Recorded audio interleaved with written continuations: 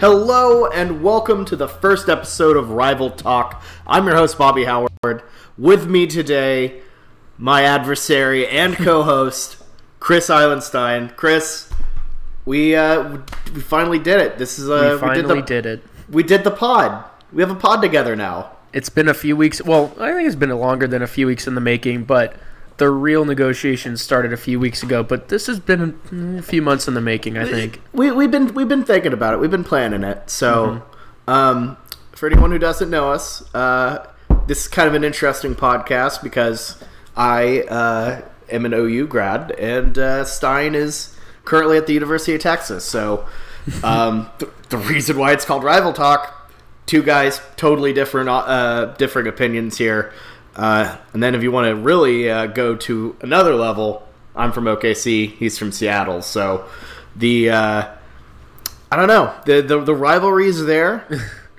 But I'm guessing, I'm hoping that I think the majority of the things we're going to discuss here we'll probably be able to agree on at least, or we'll both find them interesting, and then we'll find some room for a little banter here and there. What do you think? Yeah, no, this isn't just going to be us arguing and bickering the whole time, but it'll be fun. I think we get along on a lot of stuff with sports, and we're both pretty interested in a lot of topics. So I think this should be pretty good. But I agree. Yeah. So how's everything going south of the Red River for you? Well, Austin is deep in coronavirus. Well, not really, but I keep getting my apartment emails about coronavirus, and I keep thinking, here's the one. This is it. Somebody's in our building. We're doomed. But they're still just taking precautions. I keep avoiding that email as of right now. But yeah, not much going on. Just on the old job hunt. Bobby, what about you? Yeah, for sure. Obvious. The corona thing hasn't hit Oklahoma really big. Tulsa just got theirs recently, so it's not like it's as bad as it is in Texas, where San Antonio got a ton. But yeah, it's Oklahoma. It's cold, kind of, but it's really whatever. Flat. Oh, it's starting to get green, but it's still pretty brown. I'm not gonna lie, it's still pretty brown. But great weekend for the Thunder. Great weekend for the Sooners. Pretty great weekend for OSU. I don't give a shit about them though. So. Well, they helped us out actually, so I do care. They beat your Longhorns, so yeah. I've just been in a zone with my LinkedIn connections and all that stuff. I haven't been able to view that many. Although Longhorn baseball is off to a great start, as is TCU, as is OU, who is probably the best of the three. Are we sure about that? TCU is looking like a wagon right now. I don't know, dude. OU is ranked 10th in the Baseball America poll. They took out LSU in Houston, took out Arkansas, I believe. They beat Dallas Baptist. They've been damn good. Which is interesting because OU is good at a lot of things, but you never think of them as a baseball school. I've never heard their name, at least for some time in baseball. Yeah, no, we won a College World Series, but we haven't been like a historically huge team like UT or TCU has recently. But I don't know. This year the boys are getting it together in L.Dell, so Big 12 usually very strong with the baseball, as is like the SEC. That's usually where the majority is. You always got to look out for like Baylor or Tech or TCU and OSU kind even of roaring back. What's that? OSU even. Yeah. So really, it's going to be a deep field. Absolute slugfest. Yeah. Yeah. The Big 12 has a lot of issues, but I will say, the 10-team structure really makes it interesting. I guess there are only 9 in the Big 12 for baseball. Iowa State doesn't have a baseball team. Interesting. Yeah, they were so bad that they disbanded them. So, so they just have a club team. It's really, it's sad. But I think we should be we kind of teased this at the beginning, but when y'all are listening, stay tuned for the end. There will be, we sound cordial now, but I think we will leave some time at the end, so don't you worry. There'll be some time at the end for some orange and crimson kind of talk, some Red River talk, even though we're still a long way out. But yeah, we're still in the peace times, but it'll get intense. So if I don't know if y'all are familiar with some of the shows I've previously done. This one's a little different. We're going in segments, really breaking things down, looking at things that are interesting in sports across the board. We're gonna have some fun with it. So, yeah, let's really start into it. Kind of go straight into current events.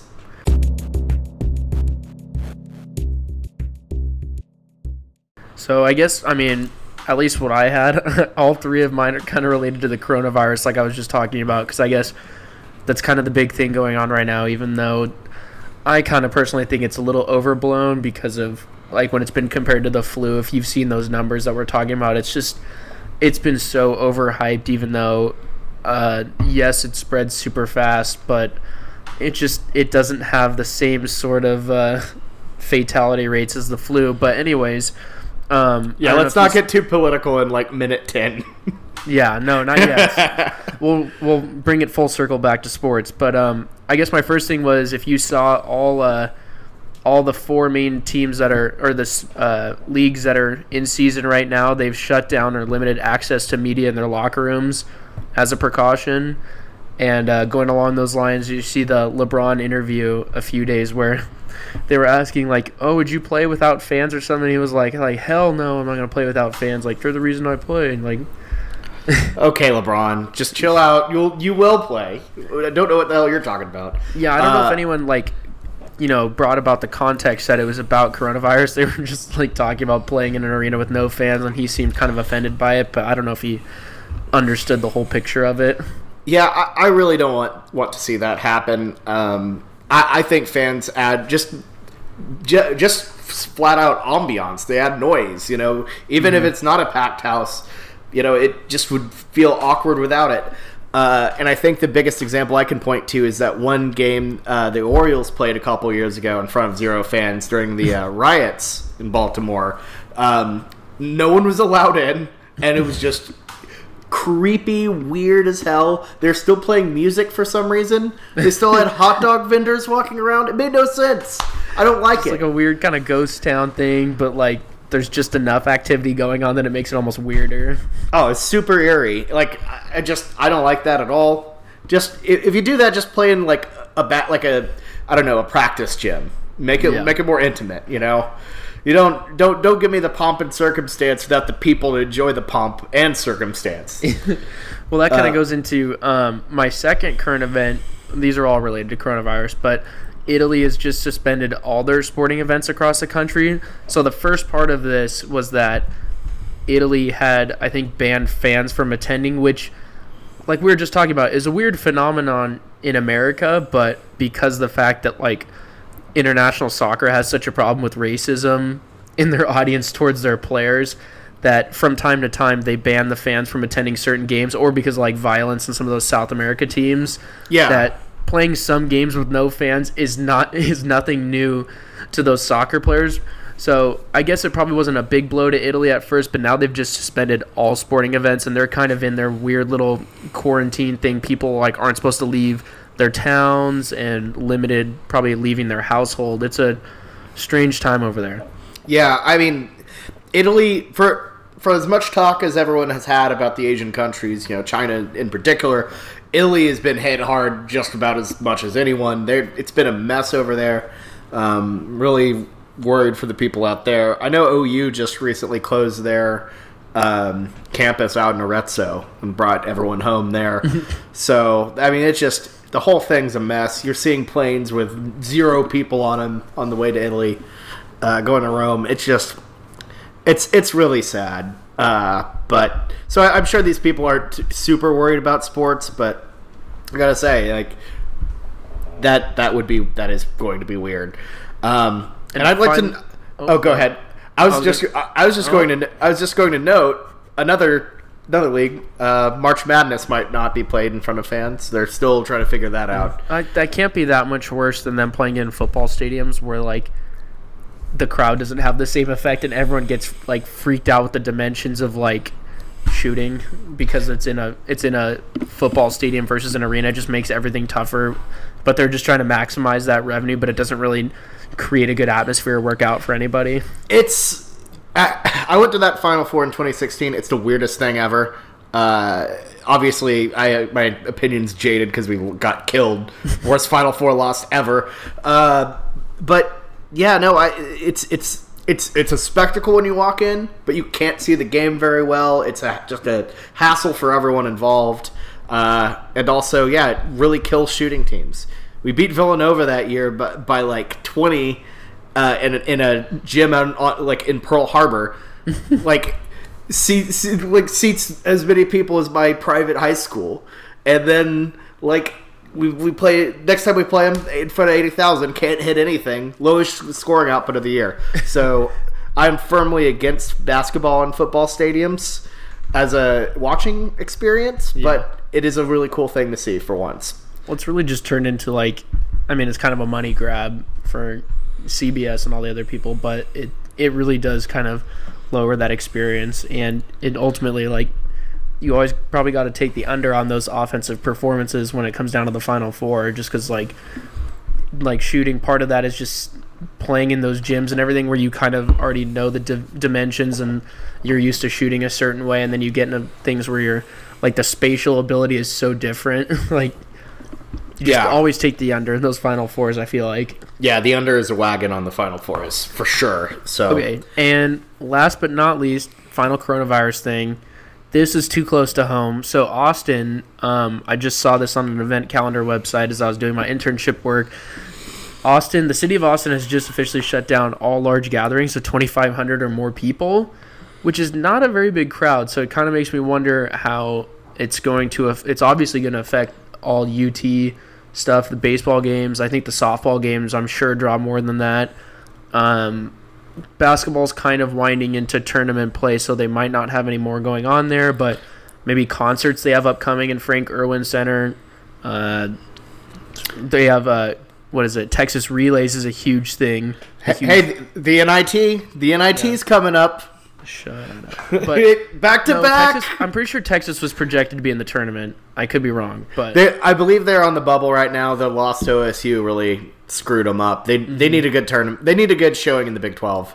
But anyways, there's so many other big events going on. Texas Relays is one of the biggest track meets, I think, in the U.S. That's huge, and I mean, I'm just not sure how they're gonna handle it, but. Yeah, I was in town last year for the relays, not to watch them, but I was definitely there, and I mean, it does bring a lot of people for sure. So was that when we hung out last year when the whole Indiana swim team came into the bar? Yep, and yep, swarmed the two girls in your group, and then we just decided to peace out because there's all these like 6'5" ripped dudes in like full jumpsuits coming in. Yeah, Stein, you weren't winning that one. You can't be like, hey, look at these above average quarterback hands. So they can only take you so far. So. Hey, baby, you want to see these brains up here? As there's like a 6'5" swimmer over here. Hey, baby, you have any interest in marketing strategy for frisbee golf? It's not frisbee golf. It's ultimate frisbee. Ultimate frisbee. Sorry. It's okay. I was there to see you, Bobby. I wasn't there for them. Yeah, that's true. That's true. We're there to hang out, drink some beers, and go down some slides. Spin some Captain Wheels. Yeah, exactly. Do you have any current events going on that you wanted to talk about? I mean, I think everyone's been so soaked up in Corona and stuff right now. It's crazy. I don't know. I'm really just excited for this NCAA tournament coming up more than anything. I know we touched on it before, but once those first 2 weeks and this conference championship run, it's just so fun to just dive all the way in on. That's really the biggest thing I keep thinking about. So, in terms of current events, that's the only thing. That's the only thing where my mind's at. Yeah, for sure. So, all right, let's move on. Of course, with current events, there are also current idiots, people out here making mistakes, a bunch of dumb PR stuff. As a PR major, I hate to see it. Me too. But let's look at and we like to call these people Aggies. I guess we're going to call this segment Aggie of the Week because while we are rivals, that's one thing we can't agree on: our mutual disdain for Texas A&M. So exactly. You here's the thing: you can be an Aggie and not be a Texas A&M supporter. The Aggies are everywhere. You got the Sand Aggies in Lubbock. You got you got the just singular normal Aggies. In Texas A&M. They're all over the place. So. I don't know. Let's look at our Aggie of the week. Who made the biggest mistake? Stein, you start us off. So the one that stood out to me, just because I was getting ready to watch our Renegades games as we do for our other podcast, but subscribe to Raising Hell. Subscribe to Raising Hell, everybody. But it was the end of the Houston-Seattle XFL game, and the game was kind of out of hand, and yet Seattle was down by 9, and because it is the XFL, that's a one-score game. You can go for that 3-point. And so Houston was using their kneel downs, but it was pretty clear that there would still be a little bit of time left on the clock, I think. They got a first down, so it was even more out of reach for Seattle. And then Houston kneels down on, I think it was 4th down or so, and they actually left 2 seconds on the clock, and it was very clear, the announcers were talking about it. I believe Greg Olson and them were on the call. They were very clearly talking about it. They were going back on the camera and reviewing it. It was very clear he had 2 seconds left. And yet everyone just kind of pieced out. The game was over. The refs were just running down the tunnel, just leaving to the locker room, not even looking at it. And of course, Jim Zorn being the just agreeable, non-confrontational guy that he is, and not the conservative guy that he is. He just didn't even make a point to talk to any of the refs about it. They just went with it, and I was like, this is very clearly a missed call. Just typical Seattle beta male right there. Mm-hmm. You hate to see it. You really hate to see it. You wonder why people ask me where I'm from. They didn't assume I was from Seattle, because I'm not like the others, Bobby. Yeah, no. You're from your roots are more in Pullman. You're a man of the Palouse. Out here. What about you? What Aggie of the week do you have? Man, this isn't as much of an Aggie as it is just kind of an idiot. Literally, just whoever. It's the group of people who made the decision to switch the Rams logo to this disaster they just put out. What are you thinking? Look, I don't hate the logo in a vacuum, but the fact that the horn is so similar and jaggedy that it looks like a Charger logo, it just doesn't work. It doesn't work for me. Hopefully this is just like a secondary logo. I don't know what it is with the Los Angeles teams and their attempts at rebranding, but they didn't need to do anything. I think that was the big point. Was the nice white horn normal Ram thing was fine. They already changed it from, if you knew in St. Louis it had that kind of that darkish gold horn. Yeah, the Vegas gold. And they changed gold. It to the white, and I was like, okay, cool, that looks good. Nice clean white and blue. And then they make it look like the Internet Explorer logo, and I'm like, what are you doing? Yeah, I mean that's the thing is. LA, I think they do need they need new uniforms. I think a pivot to the yellow is probably. I think I would rather have the yellow than the white personally. The bright yellow that they wore during the Eric Dickerson era. Those are the legendary uniforms that I remember my dad talking about and always wearing the alts on Madden. So that's a good pivot. Pivoting to those colors, that's good. But what's wrong with the ram head? He's fine. He looks great. Maybe nothing wrong with the ram head. He's been around for a while.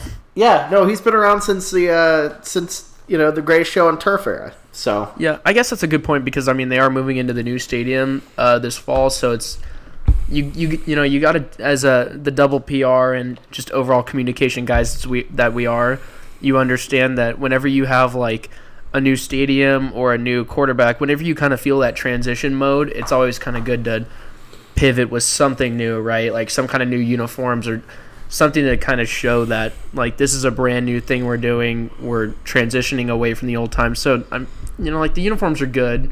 So they have the new stadium. They're trying to really establish themselves, but making themselves look more like the Chargers logo, which is something nobody likes in LA.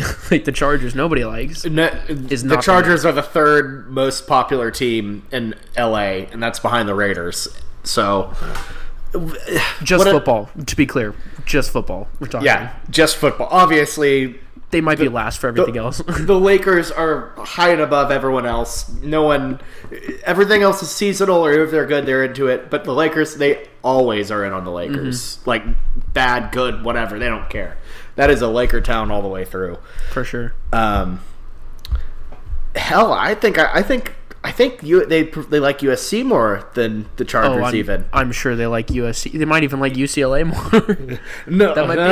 I wouldn't say that. Nobody gets Okay, but for sure I would say USC is a lot more popular. There's so much more buzz going on at USC than the Chargers, I would say. Yeah, and with regards to UCLA, wow, that was a disaster. I mean, we basically matched them at the Rose Bowl when I saw that. So, really cool experience for an OU fan. But either way, so yeah, get your shit together, LA. You know, don't you're out here doing way too much. Stick to what you know. It's like, it actually reminded me. It's kind of similar to what was that when the Chargers were looking. They kind of just decided to stick to their own uniform. Do you remember, what was that, a couple years ago when they were going to rebrand their logo? And they had that, like, lightning bolt LA that looked like they just took the Dodgers logo and just zigzagged it to be like lightning bolts. It looked like Dodgers. It looked like the Dodger logo, but with like a little pointy end instead of a blocky end. And it backfired. I mean, ultimately they were just kind of stuck with their normal thing. Just stop trying to make different logos, LA teams. Just give it up. Unless they're LA, you're on hold. But everyone else, you have to make it like so different and rebranded that it doesn't look like you're just copying the team down the freeway from you. Exactly. It's such a mess.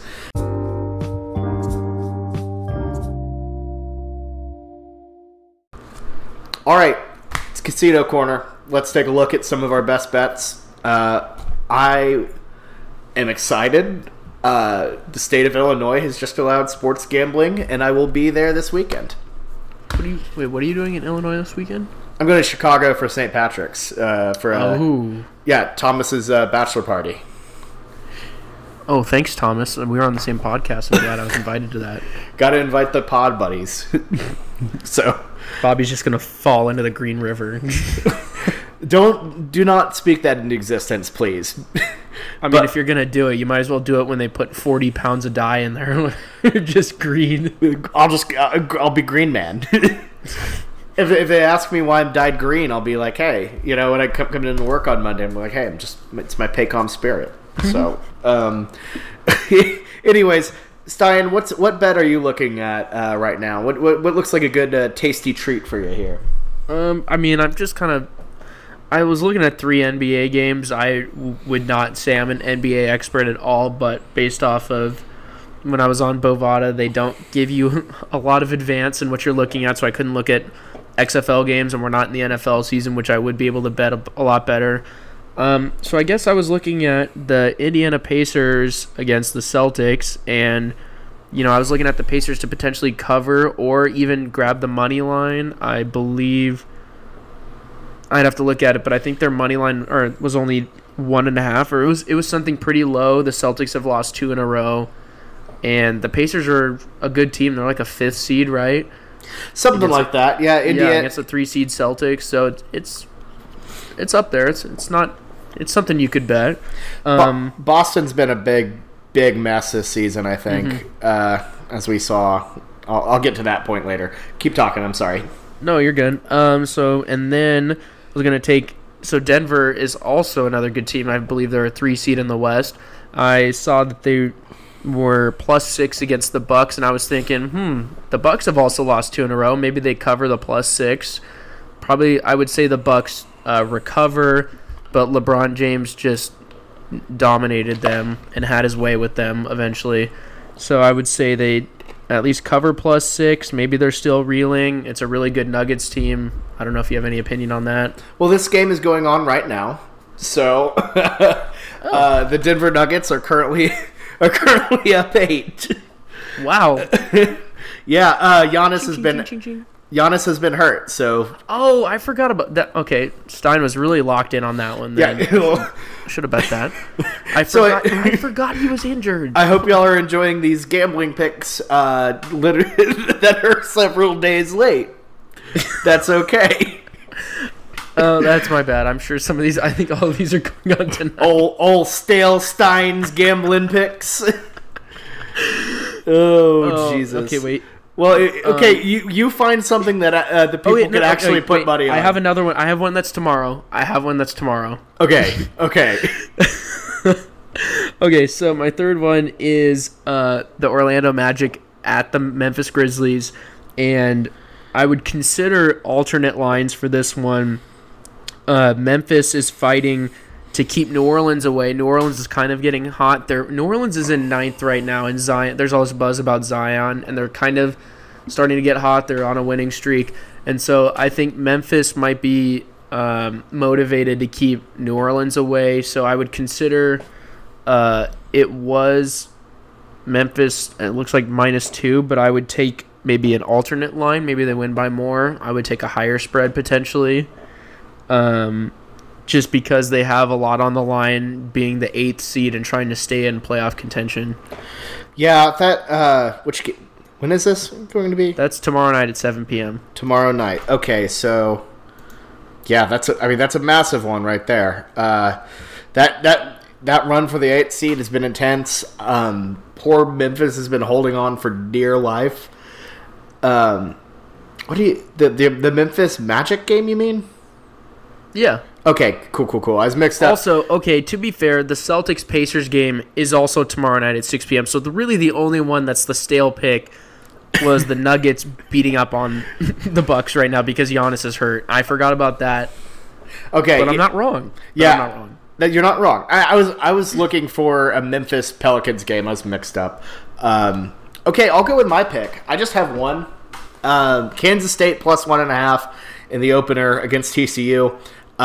Jim Dixon doesn't care. He's done. He's gone. Boo. That man, lights on, nobody's home. Jamie Dixon, his job. He lost his job against Oklahoma a couple nights ago. Yeah, they were up by 20. That's bad. Up 20, and you let Austin Reeves, who has been trash all season, drop 41 on your ass. Shut the program down. Just time to move on. Desmond Bain can only pull the trash for so long by himself. I mean, really, it's just time to reset, time to move on. And this Kansas State team, they've had a crap year, but they're gonna have the home crowd boost behind them. Just a couple hours outside Manhattan. I think they get the win in round 1. You really think Jimmy Dixon's done? I think he's either fired or resigned. I don't see him at TCU though. So yeah, but how high is the bar at TCU for basketball? He's kind of pulled it out of the depths a little bit, and they've stalled out. I'll agree to that, but there can't be that high expectations for. It's not a basketball school. No, I mean you can still do great things at a non-basketball school. I think at times Lon Kruger's done really well at OU. Making the Final Four and going on some good runs, but I think with the location of where TCU is, I think they could have done a little better than what they have done. It's a little unfortunate, but oh well. It's also a tough conference though, so Big 12 is one of the better ones. So anyway, it's ruthless. You have to play Kansas twice. You have to play Iowa State twice. It's so hard to win in. Now you have the neon highlighters. Baylor are good. Tech was good last year. Texas Tech made a Final Four, which is one of the weirdest things I've ever seen. Okay, moving on. Game of the week, focusing on what we think is the game this week that we're most interested in. You want to go first for this one, Bobby? I'm going to go first. Okay, and perfect. It's not even technically a game yet, but it's going to happen. The Kansas-Baylor Big 12 Championship in this tournament is going to be great. I'm excited for it. Both of those teams are far and above better than everyone else in the entire Big 12. Agreed. It's been them, and then just a pile of mediocrity with OU somehow floating to the top of it. Well, West Virginia is kind of in there, but like OU beat West Virginia by 10. Was leading. We've kicked their ass twice, so I'm not even really super sure on them. Mm-hmm. We're still going to somehow lose to them on Thursday. It's going to happen. I just already know it. But yeah, no, West Virginia has been iffy. Texas Tech has fallen off just horribly at the end. Yeah, for real. A really weak Iowa State team, uncharacteristic for them. And even Kansas State, who won the Big 12 last year, completely fell off last in the conference now. So it's been a weird year for OU or for Big 12 basketball, to say the least. But easily the two best teams in the Big 12, Kansas, Baylor. I am looking forward to the rubber match there. Neither team won at home this period, so I don't know. I guess we'll see if Kansas can win their second home game. Mm-hmm. I guess kind of going off what you were saying, mine Stein's game of the week is going to be Texas versus Texas Tech in the Big 12 tournament. That is in 2 days on Thursday, and I guess just the reason I picked this was it's similar to what you were saying. You have KU and Baylor are just in a class of their own, and then below them you have, what is that, 4 teams with the same conference record, 9-9. So I think I'm not as much of an expert on how they pick people for the tournament or how that goes, but I assume there's a lot of wiggle room in there because there's 4 teams with the same conference record. So you have OU, Texas Tech, and West Virginia are all 9-9 in conference. So there's going to be some kind of moving and shaking going on in there. And so I think Texas has an opportunity here, especially because they've been such a mediocre team throughout the year, that if they somehow, at least to start, be a Texas Tech team that I at least assumed was going to be pretty good this year based on their performance last year. And then they were ranked so high, and then they've had these losses throughout the year. They've lost, I think they've had kind of a bad stretch in there, but certainly not up to expectations of what we all thought they were going to be. So I think if Texas can at least start by getting this game out of the way on Thursday, and then we'll see kind of what goes on with that third spot in there. Yeah, it's a mess. So this is how much of a mess it was. Going into Saturday's game against TCU, OU, if they won, would end up in the 3rd seed. If they lost, they'd end up 7th and would have to play on Wednesday, which nobody wants to do. Winning in a multi-day tournament is hard enough. Mm-hmm. Having an extra day, even worse. So it's been the definition of a logjam. Texas has been a weird team. We've seen a lot of the good. They won 5 straight games up until their puzzling loss to Oklahoma State in Austin. So the Shaka Smart's team, it's showing some life. Texas Tech, however, that team really misses Jarrett Culver a lot from last year's run. But Chris Beard's a great coach, so that'll be a good one. I certainly do not root for Tech on this podcast. Tech's canceled. But yeah, I'm not a big Tech guy either. Texas Tech canceled. Well, here's the thing that's great about that. I'm bored at work. I need to watch a basketball game. So that one tips off around noonish, which is just that's always awesome having real sports on during the day. So gonna be in the Paycom office and then just gonna jump up from his seat and scream. Last minute buzzer. No comment. But yeah, no, seriously. This type of game is one of the reasons why I love tournament time. Getting something like that with the addition of Big East and ACC and all that going on all at once. It's perfect. So I'm looking forward to that. So, all right. So I guess we're moving on to the main topic of the podcast. We're gonna do what did we learn from the Combine. So we're gonna go into a little bit of any standout performances, anybody we thought were disappointing, and then Moving on from there, we're going to go into some of the free agents and final thoughts about it. So I guess one of the funniest things, not from the combine, but kind of the leading up to the combine, was the whole hand size argument. I guess, like, we saw that Jake Fromm had very tiny hands, and then Fromm has a lot more issues in his hands. True. Yeah. But then we also got into Joe Burrow having only 9-inch hands, which, humble brag, I have 9.5. So Okay. Bleep that out. Anyways, like 9-inch hands doesn't, like, it overrides what we saw from him this year. I don't know why people are so low on him. I think he's going to be great. I actually like him a lot more than Tua. That's just me. But did you have anybody you thought, or any position groups you thought were the standout performances for you? Well, I mean, I've never been a huge combine guy. I think, honestly, one of the biggest things you gotta, obviously the combine can help, but I think, actually getting into camp and improving is more important. But easily the biggest winner for me has to be Isaiah Simmons, the linebacker out of Clemson. That man is a bad dude. His 4.39 40 was remarkable, but everything else he did was just shocking. The man's a freak in nature. And then you look at, I don't remember the metric. I don't remember where I found it, but it was how they graded him based on position, and pretty much anywhere on the field you put him, he was like at least a 90. Like, even at wideout, even at like O-line, it was crazy. Yeah, that's what the New York Giants interviewed him. I don't remember if I was talking to you about this, but they were like, "What position do you play?" And he just goes, "I play defense."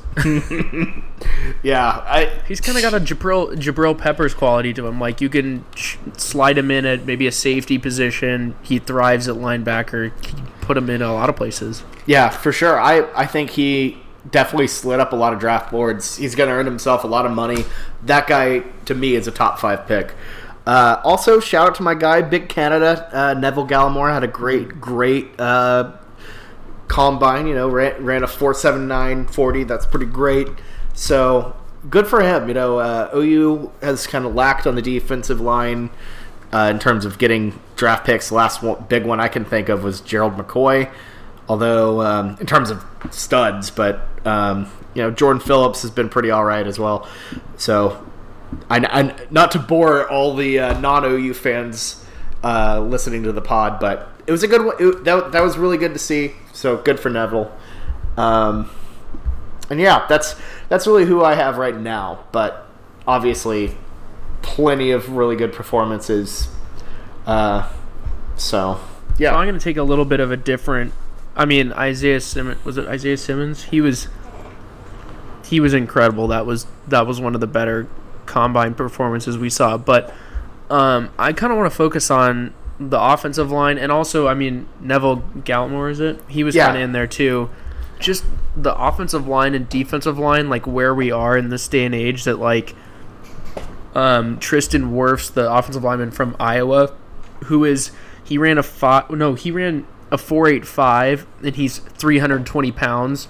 And then that other lineman who was like 360 something pounds and ran a 5.1. Just the straight up freakish athleticism from these offensive linemen in today's day and age. Like, and I think the 40 and then maybe one of the agility, like a 3-cone shuffle or one of those, is a really good metric, at least for, I think in today's day and age, you got to have offensive linemen that are more athletic and can pass protect more than just the straight up, I'm going to push you down the field in the run blocking. I think being able to move side to side and stay with, and especially with mobile quarterbacks, they're going to be moving outside of the pocket. Having those linemen that can slide outside as well is huge. So just props to all these guys for, and Tristan Wirfs, I'm just looking at it right now, a 36.5-inch vertical, a 10'1" broad jump. It's insane at 320 pounds. Yeah, someone that big should not be able to move that way. It's freakish and amazing. He wasn't even the fastest. There was some people that were running 4.7s as like tackles, and it blows my mind. Yeah, they were all just I think the offensive linemen more than anything, more than the wide receivers or anything, that was truly the mind blowing performances that we saw. Yeah, because I mean, you can see 4.2s all you want, from these wide receivers. It's impressive. But seeing size like that move and athleticism like that is the most intriguing thing to me. It's something new, something exciting. Also, shout out Jonathan Taylor, great performance for him. That guy's going to be a great back. Yeah. So I know it's not really a running back league, but I like him a lot. I guess the thing with running backs, I was looking at a Pro Football Focus. I think it was a post on LinkedIn, but the more important thing than the 40-yard dash is looking. I think their their WAR, some statistic where it was like the WAR or something, but it was like their 3-cone shuffle or just any agility drill is way more applicable to how well they're going to perform in the league than their 40-yard dash, which, I mean, it makes sense because they're not, how often are they taking off all the way down the field in the NFL? We're looking more at the 4 to 5 yard runs most of the time, so their ability to step outside or step into their hole and get up to that 4 or 5 yards, which is that if you can just average 4 to 5 yards in the NFL, then you're doing something really well. Yeah, but definitely. Jonathan Taylor, amazing. I agree. For sure. Here's a question. Would you rather, if you had a chance to draft a wide receiver, you have to pick one, would you rather go with CeeDee Lamb or Jerry Jeudy? How tall is Jerry Jeudy? Like 6 foot? I think they're... CeeDee Lamb's the bigger one, I think. Was he like 6'3"? That's a good question. I know Lamb definitely has size. 6'2" for CD. Jerry Jeudy. I tell you this, CD... Yeah, okay, Judy's only an inch shorter at 6'1". So, I think they're very similar player. Great wide receivers. I just like Lamb's athleticism, and as I don't mean to make this a mini OU pod, but like I do with most of the Renegades ones. But his athleticism is bar none impressive. That one catch he had on the sideline was great. So I would say, I think the big thing I would take. I'm not sure. I maybe would take Jeudy just because, from what I know and from what I've watched, I think he's probably maybe a better route runner than CeeDee Lamb. It seems like CeeDee Lamb, at least in that Kyler Murray / Jalen Hurts thing, is like you throw it up, and CeeDee Lamb, was very strong on the ball last year. He'd go up, snag that ball, and then people were just bouncing off of him, and he'd take off to the end zone. I haven't done a lot of film on them, but I'd be interested to see. It seems like Jerry Jeudy might be able to run a more variety of routes and maybe stop and go better on those routes, which is something that's very crucial to the NFL. Jeudy is much more of a burner than CD is.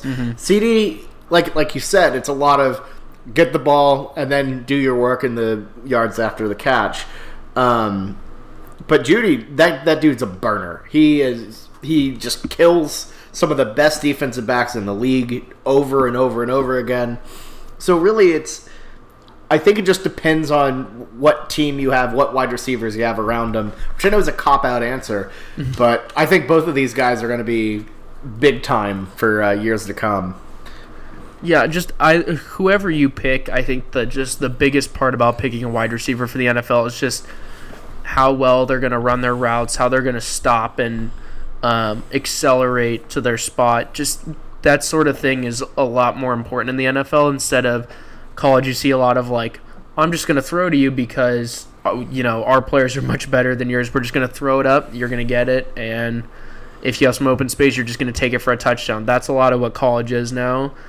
And the NFL, you just have to accept those smaller pass plays, those smaller yardage. So it's a lot more about how can I create that open space within those smaller pass routes, which I think is a lot of just route running and turning and finding the open space within those smaller yardage areas. Yeah. Now, I know I talked about OU a lot of our guys. Any particular Longhorns you were impressed with, or? So I was happy that Devin Duvernay is known as a burner, and he's not like it wasn't like a super burning performance, but I was happy to see the 4.4 flat. At least I was like, whew, like okay, like he's fast enough, right? Because he's 6 foot and he's not super big, but he's pretty strong, and that's fast enough, I believe. And then Malcolm Roach, I was not happy with the bench press. I'll make that clear. The 20 reps on bench press I was not happy with because that's a super low number for him being 300 pounds. That's tough. But he did run that 4.8 or so, something like that, or 4.8 or 4.9, something where I was like, okay, that's pretty fast for, a 300-pound defensive lineman. I've always been curious why they always put Malcolm Roach as a defensive end, and I didn't think he was quite built for that. I thought he was built more as a tackle. So maybe he shifts over to a tackle. But still, his 40 time was good. The bench press, that's going to need some work because 20 reps is like a light tight end. I saw, like Shewo, the TCU running back, at 25. That punter for Arizona State at 25. Like, you can't have 20 as a defensive lineman. But, I think those were my two. I was definitely happy. Shewo was very strong for TCU on the bench and everything. Yeah, and I know you I know you kind of feel this because I saw this in the notes, but disappointing performance from Jalen Reagor. And it's just the fact that when someone hypes something up so much, this also goes for Ruggs too, when he was running his 40, and the fact that it was hyped up so much that Ruggs was going to beat the 4.22 record from John Ross, and then he runs a 4.28 or 4.27. Yes, it's fast. I'm not saying it's not fast. But if there's, like, talk that they're going to break a record, I want to see it. Like, right? And that goes for Jalen Reagor, too. There was so much talk about, like, oh, man, he's a burner. He's 4.2. Like, him and Ruggs are going to go at it. And then he runs a 4.47, and I was like, did he not train enough? Like, what was that? And we're not supposed to fall in love with the combine. We're supposed to watch the film, but I would just rather see you not hype it up that much, And I'll say this about Reagor too. Honestly, I'd followed him, since he was a recruit. OU had a commit from him, so I expected a lot of big things from him. To say disappointing would be a little probably too harsh. I thought we were going to see an absolute superstar. And I know partially some of that's not getting a great quarterback, really. But he never really stunned me in his time at TCU. Mm-hmm. Well, I'm not going to say he didn't stun because there were moments when he just took off and everything. And that's why I honestly thought that we were going to see that 4.2 because everything I saw from his games was that, like, yeah, he is that much faster than everybody else, but I don't know. There was just a moment where I was like, oh, man, that's kind of... It was like when Trayvon Boykin, who disavowed because he has 3 more years in jail now. Yeah. But when he was invited to the combine and then he ran like a 4.8 something and you were like, man, that's not the Trayvon I know. Like, he was so slippery and like avoiding people and he would run a lot, and I was like, sometimes there's that moment when you're like, what was I watching? Like, was he really not as fast or something? I don't know. I still have faith in Jalen Reagor and what he's going to do. But 4.47, it's kind of an average wide receiver time. Yeah, and there's still time, Got to get better by the pro day, Hopefully that can help. So, yeah.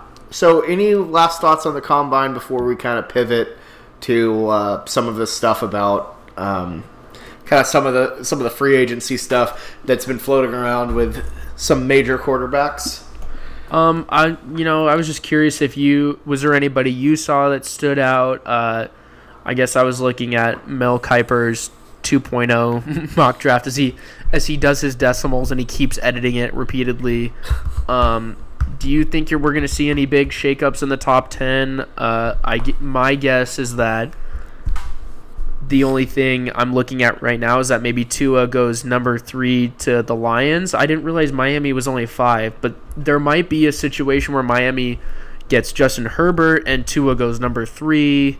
I don't know. Like, the Redskins are number 2, and I don't see them picking a quarterback. I think they should, stick. Justin Chase Young. Yeah. Wait, yeah, I think they should stick with Chase Young. Why am I blanking on Dwayne Haskins? I think they should stick with him. He was only a rookie. Like, give him some time to develop. Give them a nice pass rusher. And I don't see a reason why Joe Burrow would not go number one. Do you see anything from the top 10? The only reason Burrow's going to go number one. The only question with Burrow is he going to go to Cincinnati? I know I've heard some rumblings about him possibly not wanting to go there because of the organization. I know TJ Houshmandzadeh's in his camp. He had a really bad experience with them. So it's not a matter of if he goes first or not. To me, it's a matter of if he's a Bengal. I think it's too early to tell, but that I think would be the biggest shift of any. If the Bengals were to trade down, if they like heard rumblings that he wouldn't accept and go, or if Burrow was just like, I'm not going to do it. If he pulled a Manning and flat out refused, I mean, I wouldn't blame him if he did that because the Bengals are a dysfunctional organization, but I kind of trust him when he was saying he's not going to do that, he seems like the kind of guy who would stick by it, especially because he's from Ohio, like at least give it a shot. I could see. I think it's probably a little overblown. I think he's going to end up doing it, but that's really the only big shakeup I can see right now. I'm always really bad about telling if things happen. There always is some team trading down, trading up, but well, and it seems like it always happens like the days of the draft. Like stuff just gets changed, orders get moved around, people are just making deals. On Mel Kiper's thing, you might be interested. Number 11, the Jets. He has the Jets taking CeeDee Lamb, and then number 12, Jerry Jeudy going to Vegas with the Raiders. So they are right there, I think, in that discussion about, I don't know what the order, but people are holding them in kind of a similar regard. Both those teams clearly just need like some offensive weapons. Yeah, I've heard a lot of debate between Jeudy and CD with the Cardinals, obviously I would love to see CD and Kyler back together, but I don't know. At least in this one, Cardinals have the 8th pick. They have them taking Tristan Wirfs, the offensive tackle that we were just discussing. Like, he's having an amazing combine, just a freak athlete, which makes sense. The Cardinals do need offensive line help. Like, Kyler can run, but like there's no sense in making him just take useless hits, right? Like, protect him in some way. No, agreed. And that was one of the things that was really annoying about watching both Kyler and Baker. Is they both have no offensive line at all. It's awful. Well, the Browns gave their I don't remember who it was, but they gave away some of their better, like their only people they had left after Joe Thomas retired. They gave them away to the Giants for almost like nothing in return. So They were just left with just one of the probably a bottom 5 offensive line, and Baker does not have the athleticism that Kyler Murray does. So that was definitely tough for him. Yeah, it's a disaster. I think that, and not to make excuses for Baker, but I think that is an issue. So they need to get a guy like Trent Williams in there, I think. Who would be? I think he would be a solid addition. Anyways, want to move on to some free agency talk? Yeah, sure, let's do it. Cool. So obviously the big one, Tom Brady. Mm-hmm. Is he going to leave the Patriots? I'm not sure. I would give it. I have to think that like he would stay. At least my majority has to say that he would stay. Going back to that Mel Kiper draft that I've been looking through, he actually has the Patriots taking Jacob Eason from UW, which is interesting. That's an interesting move. Like if they do take that probably means they're about done with Brady, if not just one more year. But I don't know how it hurts his legacy if he leaves. I'm not sure where the best place for him would be. It's kind of tough because I think some of the better places would be the Cowboys or the Titans, but there were rumors that the Cowboys were offering Dak the $33 million a year, which is an interesting number and higher than I would go. That's horrible. That's horrible. Mm-hmm. I'll just say it right now. That would be an awful move for Dallas. Dak's, I think he's a solid player, but these contract demands are laughable. I'd Yeah. much rather take Brady for a shorter contract, maybe pay him a little bit more, but you're not stuck with like 10 million years of Dak Prescott. Yeah, I think the big thing with Brady is you have to look at, I think, I've been watching some Colin Cowherd about it, but the big thing is, like, how is his brand going to change? Or, like, he has to go to a place that's a good match for him, which is why the Titans are a little more low-key, not much of a brand, but the Cowboys have that glamour brand kind of that would play in well. But Oh, it'd be huge. Oh my Yeah. gosh. Imagine the type of hype for Tom Brady in Dallas. I don't think Insane. I don't think I could handle it. But, like, the Raiders are kind of tough because, yeah, Vegas is kind of, it's glamorous, but the Raiders brand is not necessarily Tom Brady's brand, if you know what I mean. And the Raiders don't have a lot of other pieces besides that. Go for Bless it. Yeah, I can cut like my parts. It's a lot easier. Versus the Cowboys have all the pieces in place, which is actually why I'm usually hard on Dak Prescott, is because they have drafted so well in the past few years, and they have so many pieces that they're going to have to pay soon. So this is the time to do it, and he still has not been able to take them above and beyond to that next level with one of the best offensive lines, one of the best running backs, couple good defensive line pieces, the best young linebacker duo. Like, they have a lot there. They just have to fix up their secondary a little bit and maybe give him another weapon, which Amari Cooper's a free agent too, so that's another thing to discuss. But yeah, I've never been high on Dak Prescott, even though he's listed on NFL.com as the number one free agent to look at. But he just hasn't taken him to that level, honestly. Not since that one run, that first initial run when Romo went out. He hasn't gotten back to that level, I think.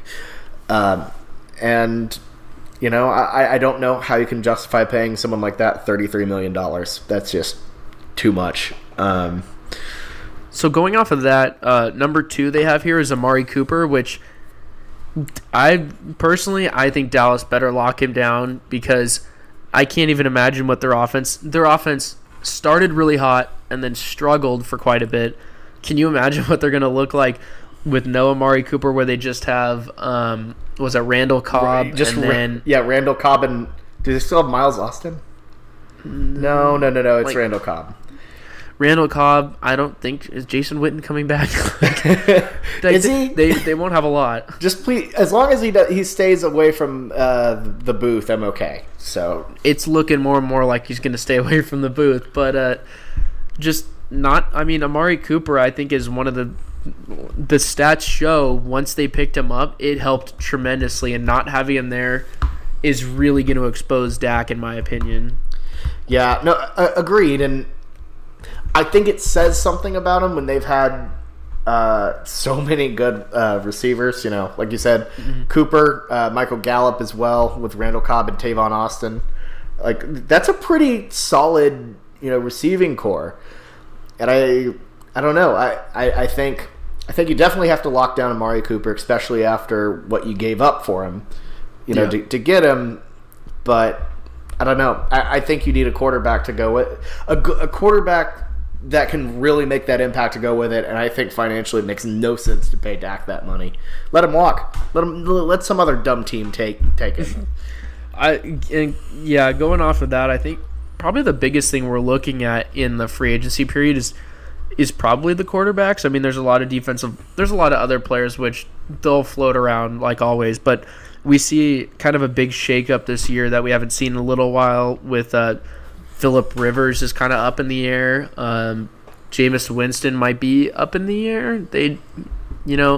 Bruce Arians was saying the other day that this is kind of it. If he can't get to him now with the 30 touchdowns and 30 interceptions, there's no getting to him to fix him. They're going to have to let him walk. And Phillip Rivers, they've mutually agreed to part ways with the LA Chargers, so I'm not really sure where he's going to go. Tannehill's listed on here, but there's no question I think they have to. Tennessee, at least for right now, has to at least lock him down for this year or something. Maybe in the next 2 years, think about drafting. Assuming if they don't get Brady or someone like that. Mm-hmm. Assuming they don't get Brady. Yeah. I agree. I was impressed with Tannehill. It's hard to tell if some of these guys are just flashes in the pan or if they're legit. Or did Miami just kill his spirit as they do? As they do with everything. Everything they touch just immediately goes to shit. Yeah. Who knows? I don't know. I think they'll be interesting, but Jadeveon Clowney's kind of interesting because the Seahawks are for sure letting him walk because he wants probably a stupid amount of money, and he said he wanted to play for contenders. That's what Melvin Gordon's walking. They just signed the LA Chargers just signed Austin Eckler, which I assume they offered him $6 million a year, something like that. Which I assume Melvin Gordon's going to be.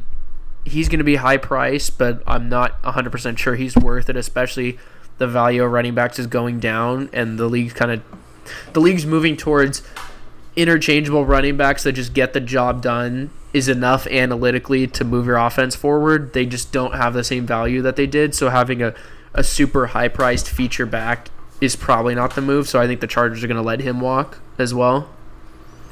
Agreed. Yeah, no, that's definitely you don't pay running backs. Stop paying running backs. I mean, Zeke, I get that. He's a generational talent, but Melvin Gordon wasn't even that impressive when he came back after his weight. No. Le'Veon Bell, also not impressive. They're too injury prone. It's just not worth it.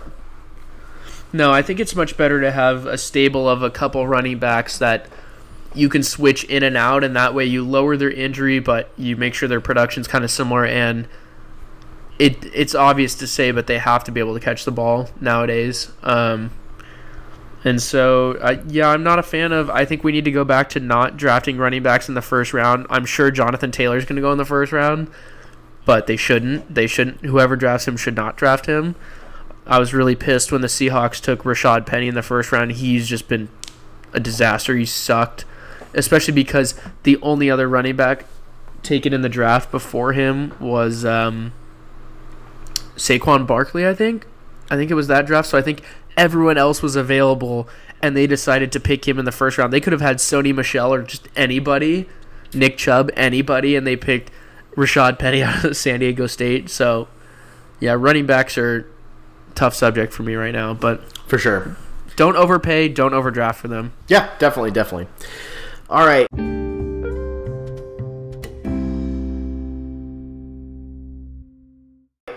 Let's move on to our one of the final sections of our pod, our hometown plug, and I'm this is honestly probably going to just end up getting merged with insult time. Just seeing that first one that you have, I can't hold myself back. I gotta just go for it. You're gonna say something about the Sonics, aren't you? Of course I am. You're bringing up Key Arena. Okay, well let me go into it before you go into that. But I just wanted to say I saw the arena looks great. They're redoing it. I've never been a fan of where. I don't think you have a lot of knowledge of Seattle, but where it is like not anywhere close to where the other stadiums are. It's not far from downtown, and it's kind of residential around there, and it's just like very crowded city area, but not open space for stadiums. So it's going to be just a traffic nightmare. But I mean, the pictures look really nice. They have cool little neon signs of like neighborhood areas and stuff like that. I think in these certain suites, and I think they're doing a really good job. It's way behind schedule, and I think they pushed it to fall of 2021 for the NHL team, but props to them. I think it looks really nice, and yeah, go for it for the Sonics. Yeah, definitely. Judging from the pictures, it's an impressive build out. The biggest issue with the original Key Arena, not enough square feet. It was the building as a whole very small because it's like that weird little boxy shape. Mm-hmm. So. It's kind of like a... It's like a pyramid. It's like a circus tent kind of look. Yeah. It's got like a triangle top to it. Yeah. And I know, again, like you said, location's weird. Seattle Center, the whole kind of World's Fair complex, super strange. But in general, the architectural feat of just digging out the rest of Key Arena and just going below and building. They basically the only thing they're keeping is the stupid roof. So, but you have to admit these pictures look really nice. Like I think it is going to be amazing once it's done. Oh yeah, no, it definitely does look nice. How much was the renovation? Oh, I don't know. All I know is that it pushed them back a couple years. They were supposed to be fall 2020, and it pushed them back another year. Yeah, here's a question: would you rather have Key Arena renovated or that proposed stadium or proposed arena that was kind of by I don't even know what you call them anymore, the football and the baseball one? They changed CenturyLink. They've all changed T-Mobile names. Park. Yeah, they both changed names on me. Well, no, CenturyLink has been CenturyLink for at least 15 years now, like a while. It was Safeco, I thought. No, it was no. Okay, the Seahawks was Quest Field, and then it became Gotcha. CenturyLink. You're right. Safeco Field turned into T-Mobile Park I think last year was the first season, which I don't like. I would still call it Safeco Field. That's just me. Yeah.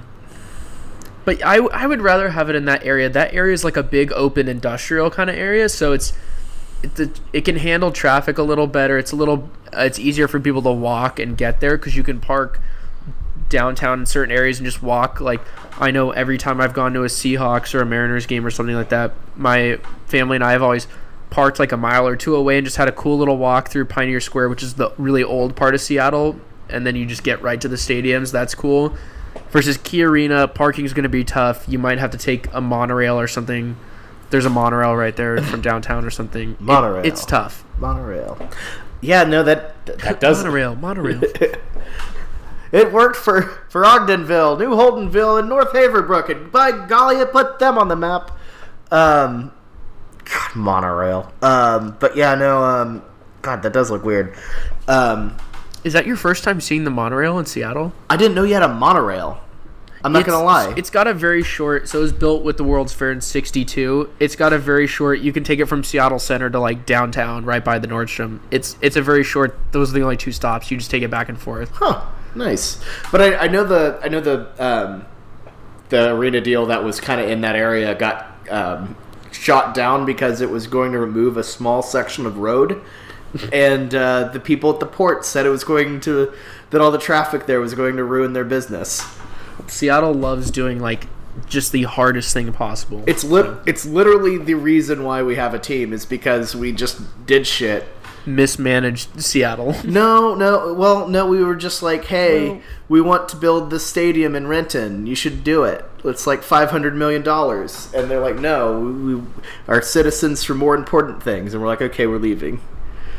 We were trying to get that. Hell, Howard Schultz was trying to get that thing renovated for years. And they didn't care. They spat in him. Yeah, I know. Thank you. Why don't you go to just do your hometown plug. There's only one team you can plug. There's very little things you can plug in Oklahoma City. I have two. It's a flat brown.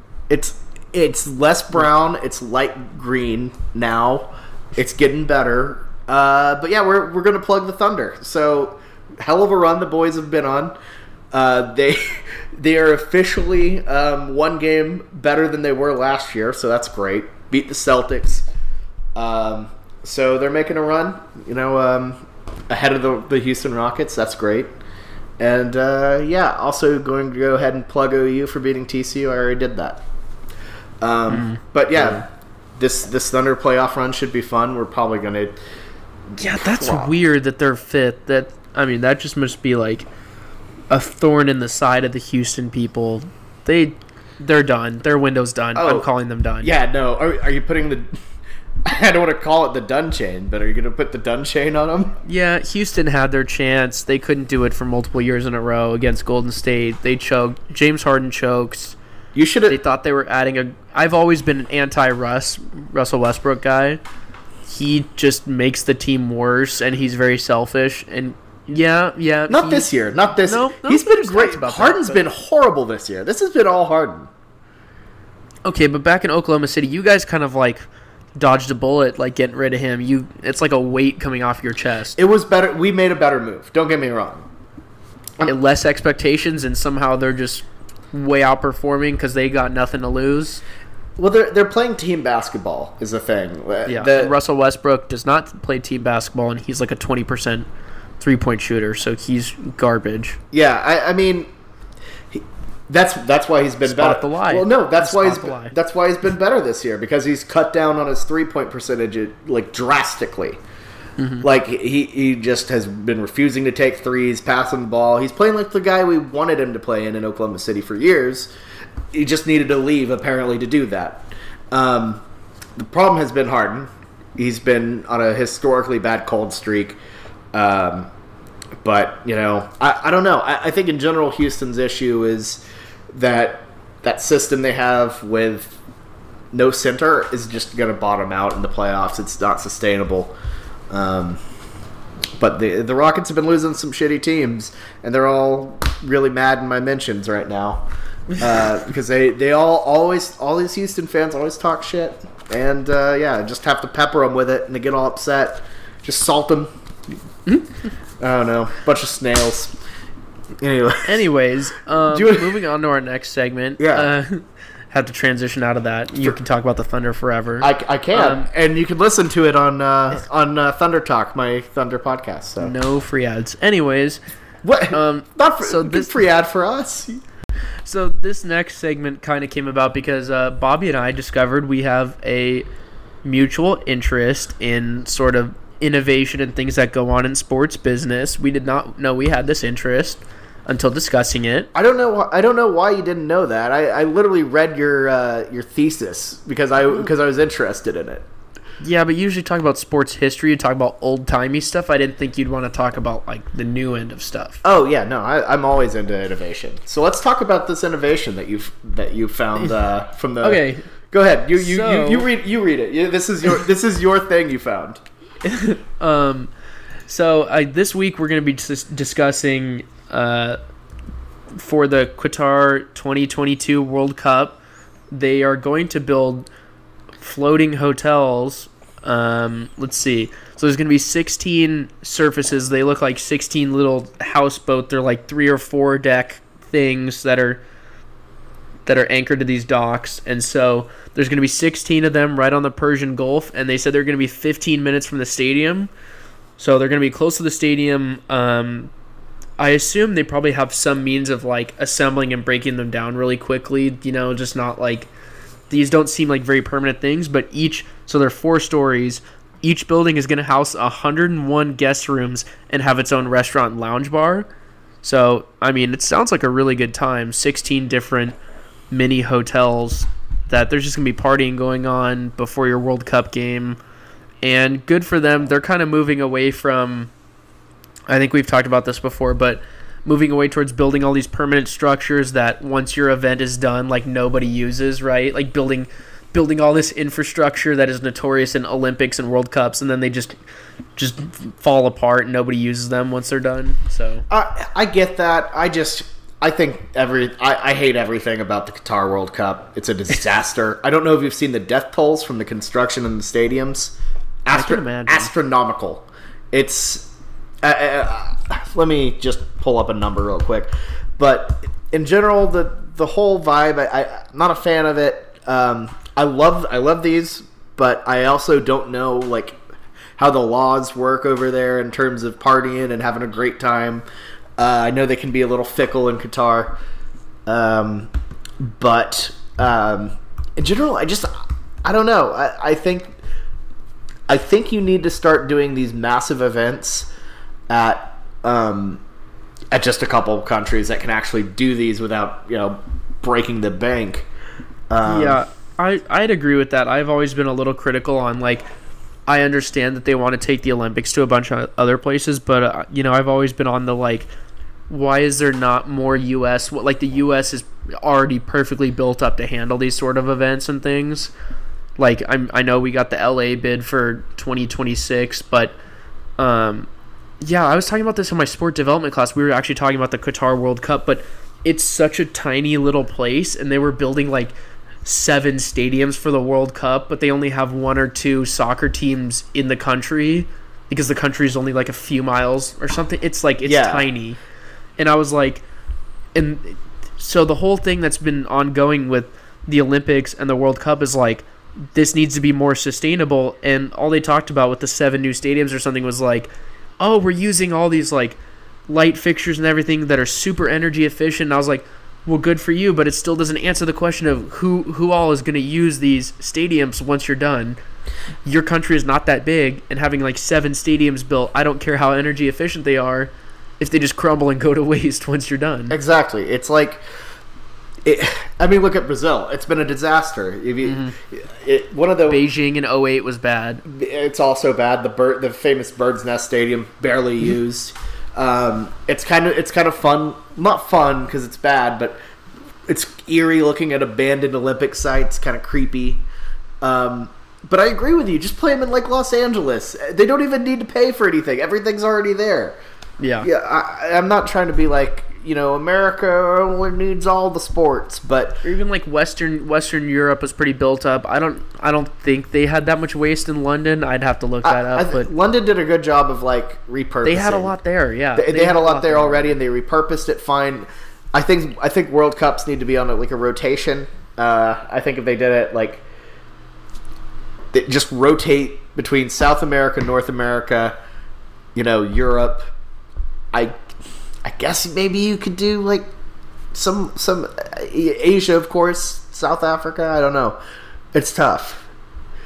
You just keep running into like all these other countries have this like slave labor stuff going on. People are just dying building these things, and they feel the pressure to build these beautiful brand new things for people. But it's like it would just be so much better for the country if it was a place that's already established. I agree. Some guy fell 130 feet and died on Qatar.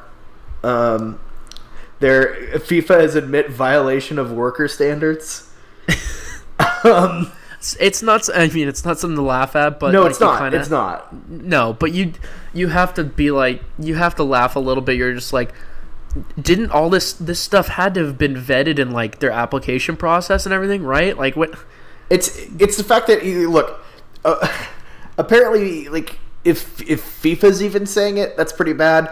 I believe the rumored number is 1,200 workers who have died just trying to make this World Cup happen. Yeah, which is it's sad, ridiculous. I don't know. I don't like it. It's being played during football season.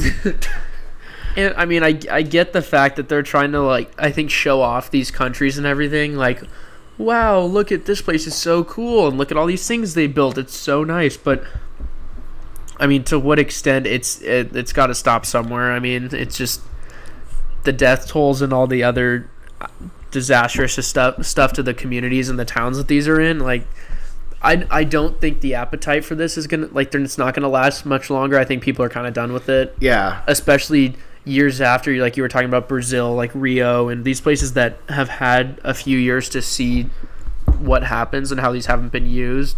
I think that's something they're going to look at upcoming. They all end up with buyer's remorse every time. Mm-hmm. And I'm sorry that you're the first edition of Stein Sports like Innovation Corner turned into a political look at all these travesties, but as I was like, wow, look at these cool floating hotels, got a restaurant, a lounge bar, and you're like, they're killing 1,000 people at a time. They were built on blood. No, okay. Next time we'll be more lighthearted.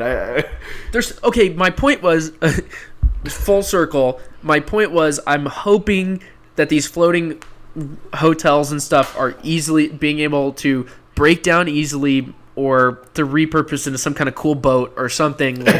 They look, I mean, just from the picture, they look like you might be able to take them out, like take them down and disassemble easily, right? Yeah. Hopefully. No, I'm hoping. I mean, they look great. I would hang out there, you know.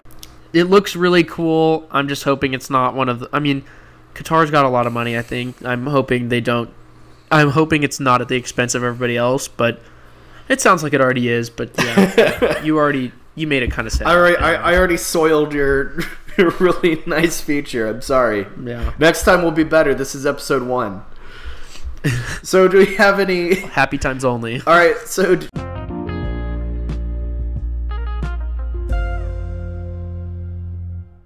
should we insult each other now? Bring up some OU Texas salt? Well, we were going to record this last week, so it was a little more prevalent then. But, Bobby, how about that? You want to talk about that basketball game last Tuesday night? Again, I will say you're right. It would have been a lot more salty because that really almost screwed OU, and then Texas went and shapped the bed against our little brother. And TCU double shot the bed too, Yeah, so it's like a double bad. So, like, I will say this. That was one of the most heartbreaking OU losses I'd seen in any sport. Oh, I love that. I love that video that was like a few rows back from the hoop. That person captured that. You know exactly. I can see it on your face. You know exactly what I'm talking about. Yeah. Everyone just starts chanting, The Texas sucks. Yeah. or something. And then he misses both the free throws, Bobby. I can see you starting to sweat over there a little bit. No, it ripped. Misses both the free throws, and then he drains it. It ripped my heart out, Indiana Jones style. Apparently, it was worse in person because there were like several timeouts, and they had to review, and they let it like just kept turning the knife. But again, it's all okay now because we double got you got double got. So you got got. So OU embarrassed your TCU undergrad Horned Frogs, and then But we're not a basketball school. So and then Texas, who isn't an anything school, track and field, rowing. Well, I mean, track not rowing, track and field, swimming. I mean, our softball's like number 3 right now. Our swimming's always good. Oh, we'll see. We'll get to Oklahoma City. Get to Oklahoma City, and Sammy's gonna take on Radler next year, October 10th. I'll see you. Okay, well, he's lost to all four or the 3 previous OU quarterbacks. It's I mean, gonna make it a Kyler also fourth. lost to him. So We won the one that mattered, though. but you're leaving that out. You're like, you lost to all of them. But He did lose. He He did lose to all of them, but he's still 1-3. I'm just looking forward to sweet victory. I'm gonna have that beautiful sunburn on half of my face again on that Texas side, and then it's either that or if we sit close to each other somehow, it's just gonna be the back of our neck on that side. It's just gonna be roasted alive unless the press box covers it. Yeah, And then I think we have to keep the neck tattoo bet up this time. we never follow through on our bets. We never followed through on the slap bet, really. Like, kind of, but not really. Well, what happened? Okay, because we made the slap bet last year, or 2018 when we won Yeah. Red River, and I didn't want to, like... Weren't we, like, out at the bars or something? No, We didn't see each other. I stayed out after the game and I fell asleep. We didn't, because you fell asleep and were in just sorrow. So I didn't get to see you until that spring when you came down. And then OU had already won again, so it was like negated. Well, and then we're like out at the bars, and what am I gonna do? Just slap you across the face super hard. Also, we were negated. OU won. You know, it's so a it's just rolling like- bet.